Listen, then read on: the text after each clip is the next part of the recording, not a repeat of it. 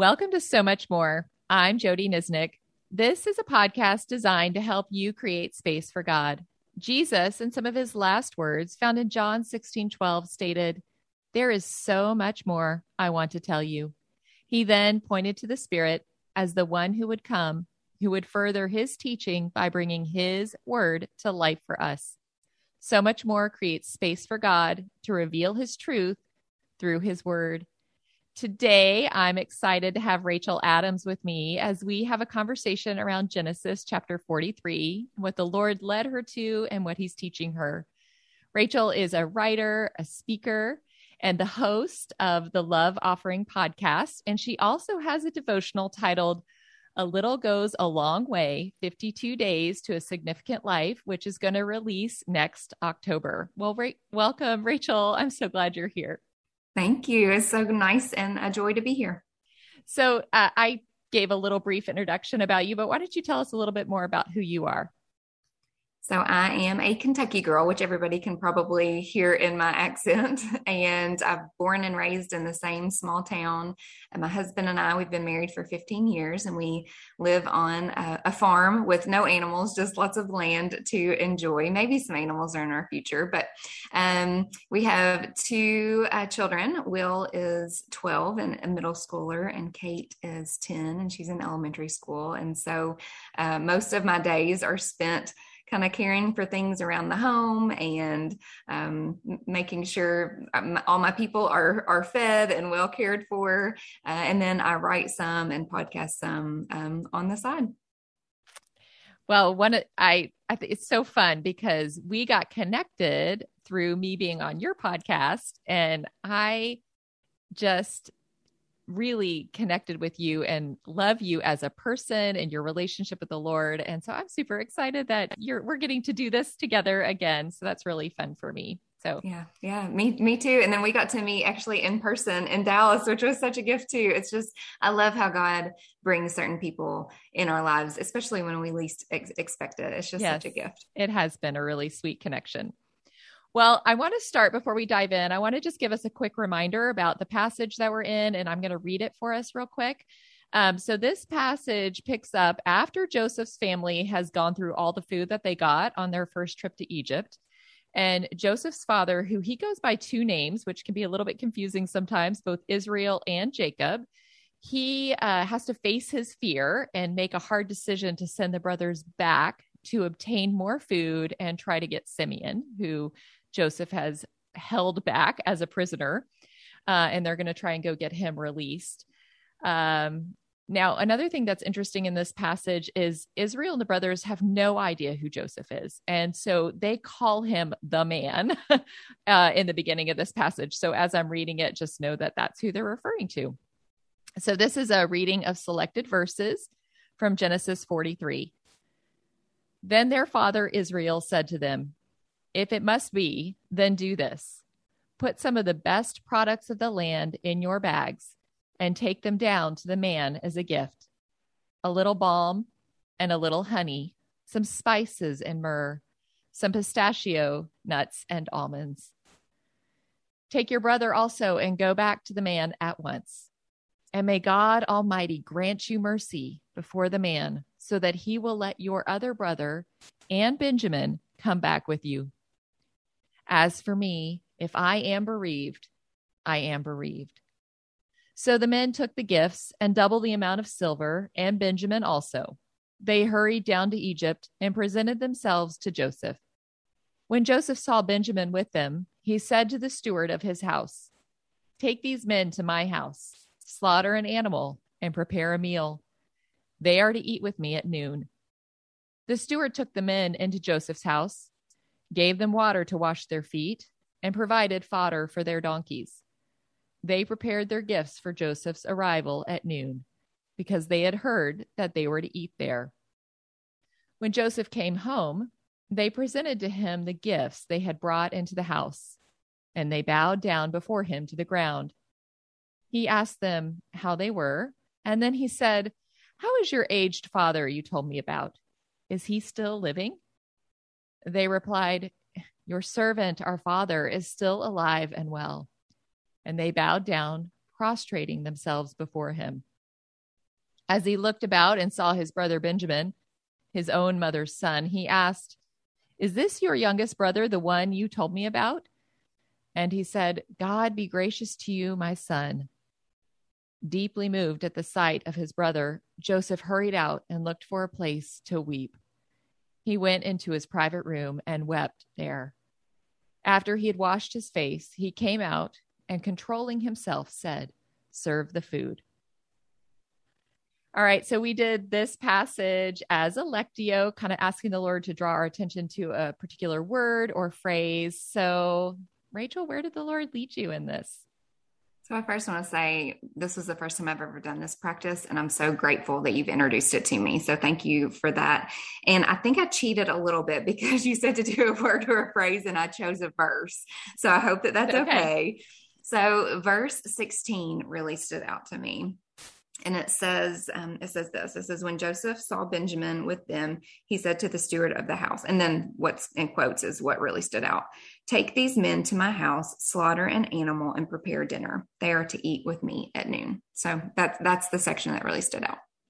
All right. So it's totally fine that you chose a whole verse. Okay, sure. Well, and I think that's one of the things I want people to know is when they're doing this, really let the Spirit lead you. We say a word or a phrase, but sometimes it can even be an idea, and really just kind of letting the Lord lead you there and going with it and trying not to overthink it. So I'm glad that you did where the Lord was leading you. So good job. Thank you. Tell me about that verse. Why do you think he led you to that? And how does that apply to your life? Give us some context for that. I think the reason that he led me to this verse is because it's such a generous and merciful act. And it's so unexpected. You know, when we look at Joseph and his brothers, like they did the unimaginable to him. And they did, I mean, it was evil what they did. That's all this wrongdoing and this intent towards him. And so as we see in this verse, it's like, not only is Joseph forgiving them, but then he's opening up his home and he's preparing a feast, like to welcome them in. And so it's just this idea of, okay, not only is he forgiving, but he is going above and beyond that and giving them that undeserved favor. You know, he could have, if I put myself in his shoes, I don't know, would I have acted with revenge instead? And I, you know, it even talks about a little bit later about how he provided water for their feet to wash and fodder for their donkeys. And it's again, this idea of going above and beyond what they really deserved. And so I think what it made me think about was the prodigal son in Luke 15. You know, and just this parallel between those two stories. And in that story, if the listeners aren't familiar, or even if you are, just to remind you, you know, this son had basically squandered his father's wealth. And he finally, you know, when he's at the lowest of lowest points, he finally comes back to his father, and his father greets him the same way that Joseph met his brothers. He welcomed him. He was celebrating him. He said, like, go and kill, you know, the animals for a feast, and let's rejoice because my son that was lost is now found. And then I think the reason that those two stories get me so excited is because it foreshadows what Jesus does for us. You know, how he is waiting to open up his home despite all of our wrongdoings, despite all of our sin, and how he not only forgives us, but he celebrates us and he gives us all this undeserved favor. And he's just patient to wait for us to come to him. He won't force us. And I think something that I noticed in these verses too is that these brothers, you know, they gathered all these treasures to bring. And I think how much I have a tendency to do that as well. It's like, well, I'm going to earn my way in, you know, but I've got to prove to God that, you know, even though I know I've sinned, I'm going to work and earn and strive. And let me find the verse in 23, you know, it actually says that God, your father, has given you all the treasure in your sacks. Like, it's nothing we've done anyway. It's all his to begin with that we're, you know, bringing to him. And so I think, all that to say that all of those pictures of forgiveness and undeserved favor and how that parallels and foreshadows what Jesus does for us. I really love that you connected that to Jesus and what he does for us. And I think, you know, as you were talking about this meal, the other thing I started thinking was, and how abundantly extravagant it was because they are in the middle of a famine. They are there Mm. because they are literally starving to death. Yeah. And he kills an animal for them. Like, I wonder when the last time they ate meat was. And so not only is it hospitable, right, to invite these people that have done utter shameful wrong to him, he's so extravagant and so generous. I can't even imagine. That is such a good point. I hadn't even thought about that. And then, another parallel that I had thought of in between Joseph and the story, actually, it was Jacob, the father, how in the very beginning, let me find the verse. It's actually at the very beginning when it's Jacob is willing to give up his son Benjamin Yeah. for the benefit of all the brothers.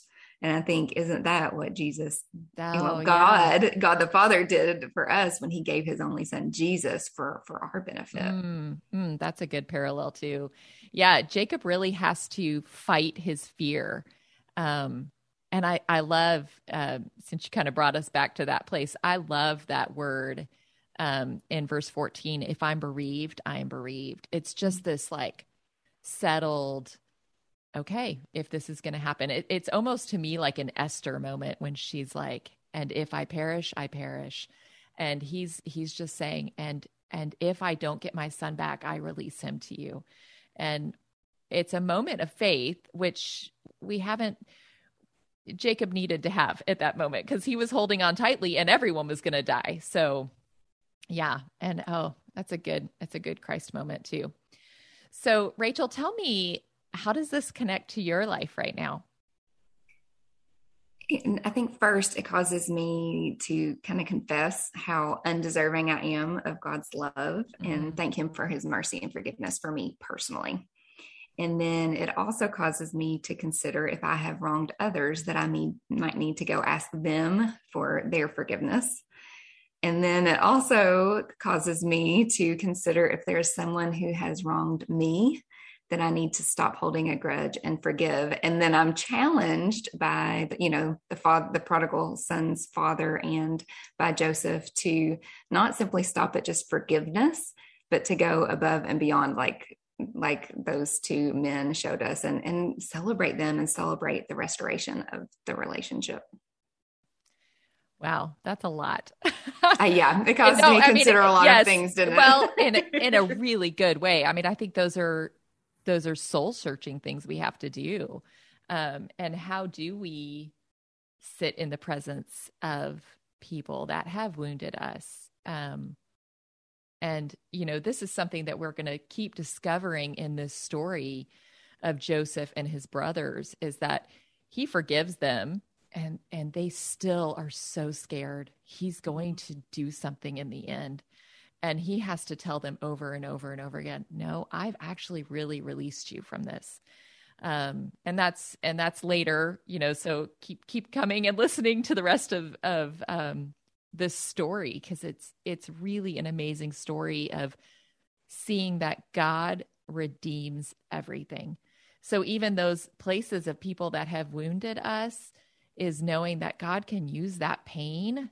It doesn't mean the pain's good. It doesn't mean the wounding was good. It doesn't mean what happened to Joseph was good. It was actually evil what they did to him.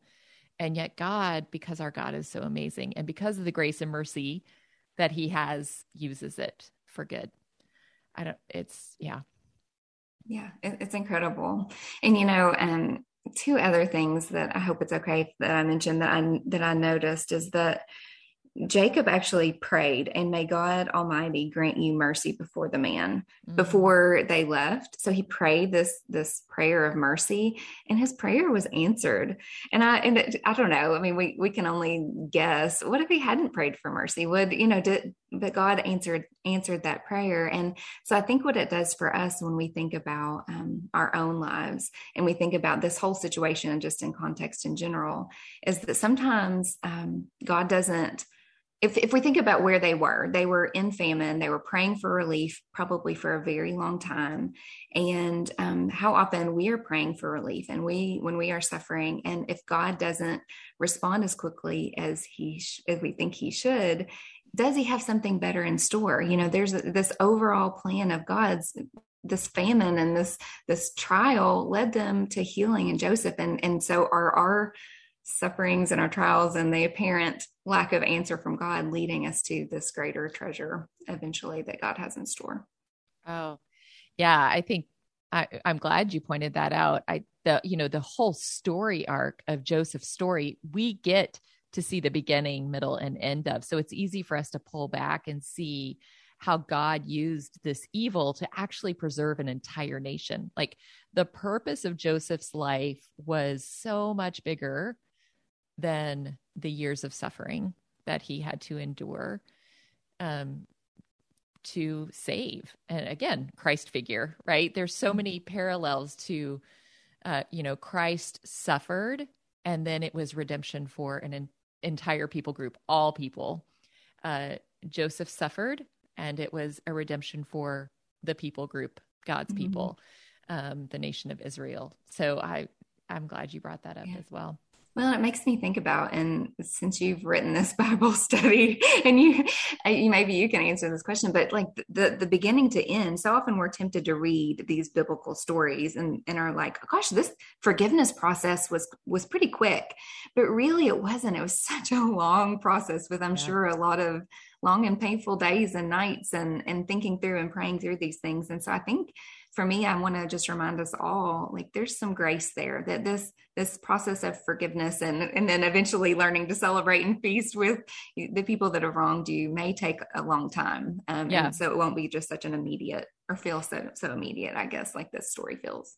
Yeah. And one of the things that I'm really grateful for is that the text points out, and I believe it's 3 different times, it's twice in this passage that we read, but that Joseph weeps. I mean, like he like guttural cries over the grief and sadness of loss, of broken relationship. I mean, you can only imagine all of the things that are going through his mind as he withdraws from them to just have this moment of grieving and sadness and weeping. And so I think you're absolutely right.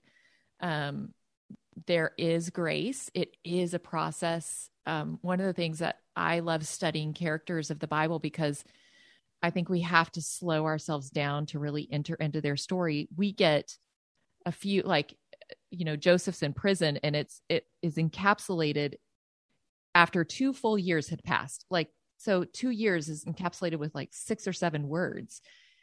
So we have to slow down and really see how many months and days are passing as Joseph is moving through the process of forgiving his brothers. And, the whole fact of sitting down with his enemies, the reality is, for us, that may not actually happen on this side of heaven. That's okay. There are probably some people that it's not healthy for us to be in relationship with, and yet there will be a restoration in heaven. And when everyone is healed, that's where that joyous celebration can happen. Yeah. Ideally, it happens here where we've all surrendered to Jesus and let him do the healing. And Joseph is a great example of that. Yeah. And what a beautiful day that will be. I just think that so much of this isn't in and of ourselves and something we can do in our own power. This kind of compassion, this kind of forgiveness is really only the work of the Lord in our lives. It is a miraculous gift when he gives it. Well, one of the things that I want to do, Rachel, is have people hear from you as a mother of 2 still youngish children, and writing and podcasting. You got a ton going on in your life. How is it that you maintain your relationship with the Lord? How are you creating space for God in your life? I feel really fortunate that the work that I do is in the Christian realm, because I do feel like I get to read and write and talk about the Lord all day, every day, pretty much. I do try to start my day, I set my alarm, start my day in the Word. That's a practice that really helps me, just making that a priority and starting my day in that way. Of course, there are the days that don't always go that way, but I try to do that. I try to listen to podcasts and sermons when I work out and walk. I love to listen to worship music, of course, attending church. But yeah, every day, for the most part, I have my laptop open, my Bible open, and I'm trying to read his word, listen to what he's telling me, and then write it in the page and try to share it via podcast or via devotional. So, and then get to have conversations like this. I feel like all I don't know. I just feel so fortunate that my conversations revolve so much around him, and that's so life-giving to me. Yeah, it is a gift. I totally agree. Well, I also would love to hear a little bit about your devotional. You shared with me before we started recording that you just put like the last period on the rough draft. And so that's super exciting. So tell us a little bit about your devotional.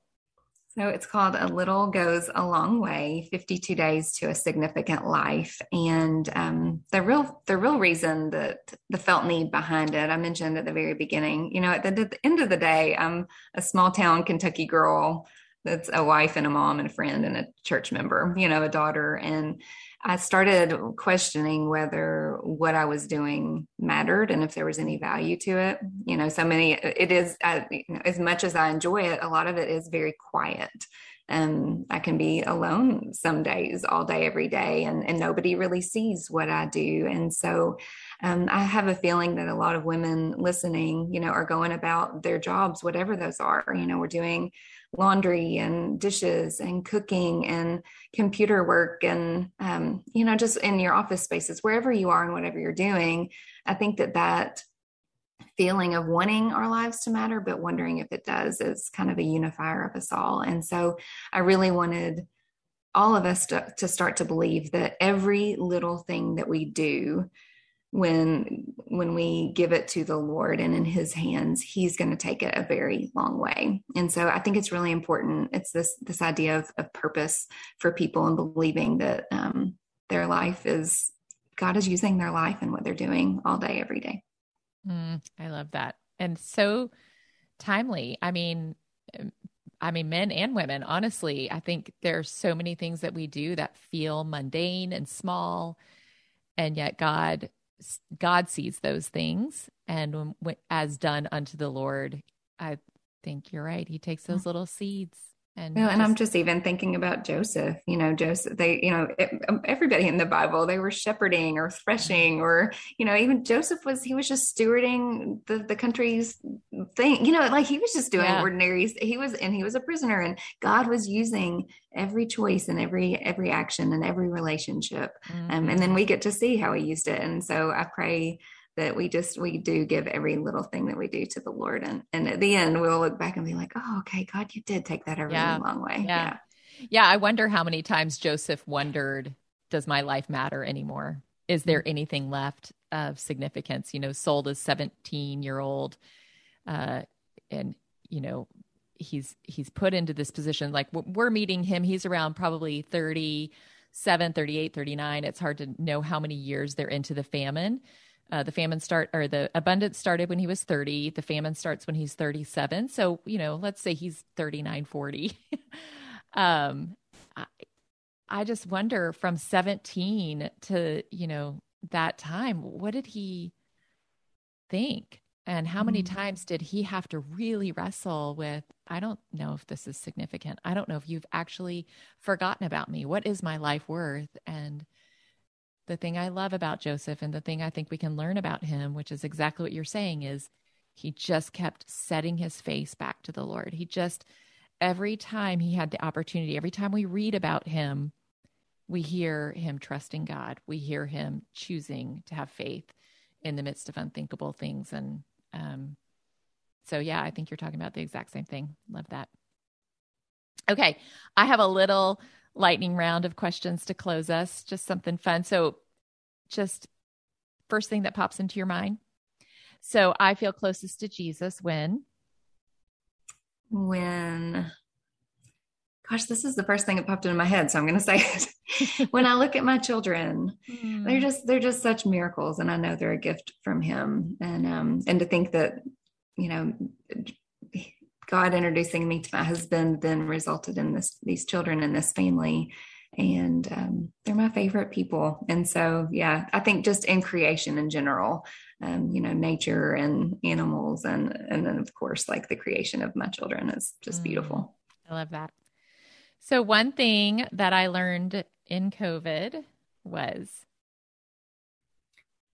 Oh, I would have said it was to slow down, but now that of course, COVID is still kind of, it seems like it's coming back here, but we just re-entered society just like we did with like just as fast and furious as we did before. So I thought I learned to slow down, but we just re-entered. And I think it was we enjoyed our quiet time at home as a family, but I also think that it showed me how important relationships are. And so I did miss those relationships, but it was hard to enter back into that because I'm kind of introverted. And so you kind of get in your own little quiet cocoon, and then you forget how to interact with people. yeah. So it's more like one thing you forgot in COVID. Well, I didn't. okay. Yeah, I answered your question No. in a strange way. Sorry. Perfect. No, it's perfect. Okay, last one. Favorite verse or a verse that you've been thinking a lot about lately? So this one was actually easier for me. You luckily you kind of gave me a heads up on this, but it was easy for me to think about because my sister-in-law had just over Labor Day weekend, she was talking about the prayer of Jabez. And it's tucked away. It's in First Chronicles 4 and verse 10, and it's tucked away all in this genealogy. And then all of a sudden, this prayer is in there, and it says this. It says, "Oh, that you would bless me and enlarge my territory. Let your hand be with me and keep me from harm, so that I will be free from pain." And then it says, "And the Lord granted his request." And so my sister-in-law had challenged me. She said, "I'm going to start praying this daily over myself, over my family, over my community, over the country, over the world." And so I'm starting to do the same thing. And I want to challenge everybody who's listening to do the same thing as well. And so basically it's just saying, "Lord, show me favor," which is not wrong. It's scriptural. Enlarge my territory. But gosh, God, when you do enlarge my territory, because we've seen in the Bible when God has enlarged territories and he didn't stay the focus, that lots of bad can happen. So Lord, protect me, keep your hand on me, and protect me from evil so that I can steward this well for you, for your glory and your kingdom alone. So that's my favorite verse right now. Oh, that's really good. Thank you for quoting that, unpacking it a little bit for us. And I love the whole concept of praying and then God granting the request. And I think that's really powerful to me, that a lot of times we think, why bother even praying? Sometimes we think that. And I think, no, we're supposed to boldly ask God because he does grant requests. Sometimes the answer is no, but he does grant those requests. Yeah, he hears us. He does. He definitely does. Well, Rachel, tell people where they can find you. So I am on social media at Rachel Adams Author, and then you can find me online at rachelkadams.com, and that's Rachel, Rachel. It's a little bit different spelling, but I would love to connect with everyone. And then also you can listen to the Love Offering podcast every Tuesday on any listening platform. Yay. Well, I will link to all of that in our show notes. And I want to invite everybody to join us next week because we're going to be exploring a passage of scripture where Joseph uses his family, or I'm sorry, he uses his power, not his family, to protect his family. And Joseph's father, Jacob, learns that he's alive. It's a really powerful little passage there.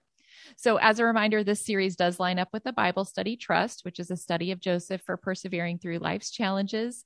There's also a link for that in the show notes. You can absolutely listen to the podcast without the study, but I recommend that you go deeper by really studying the life of Joseph, and this podcast complements that. So thank you for joining me on So Much More, where Jesus does have so much more to say to us, and we are creating space to listen.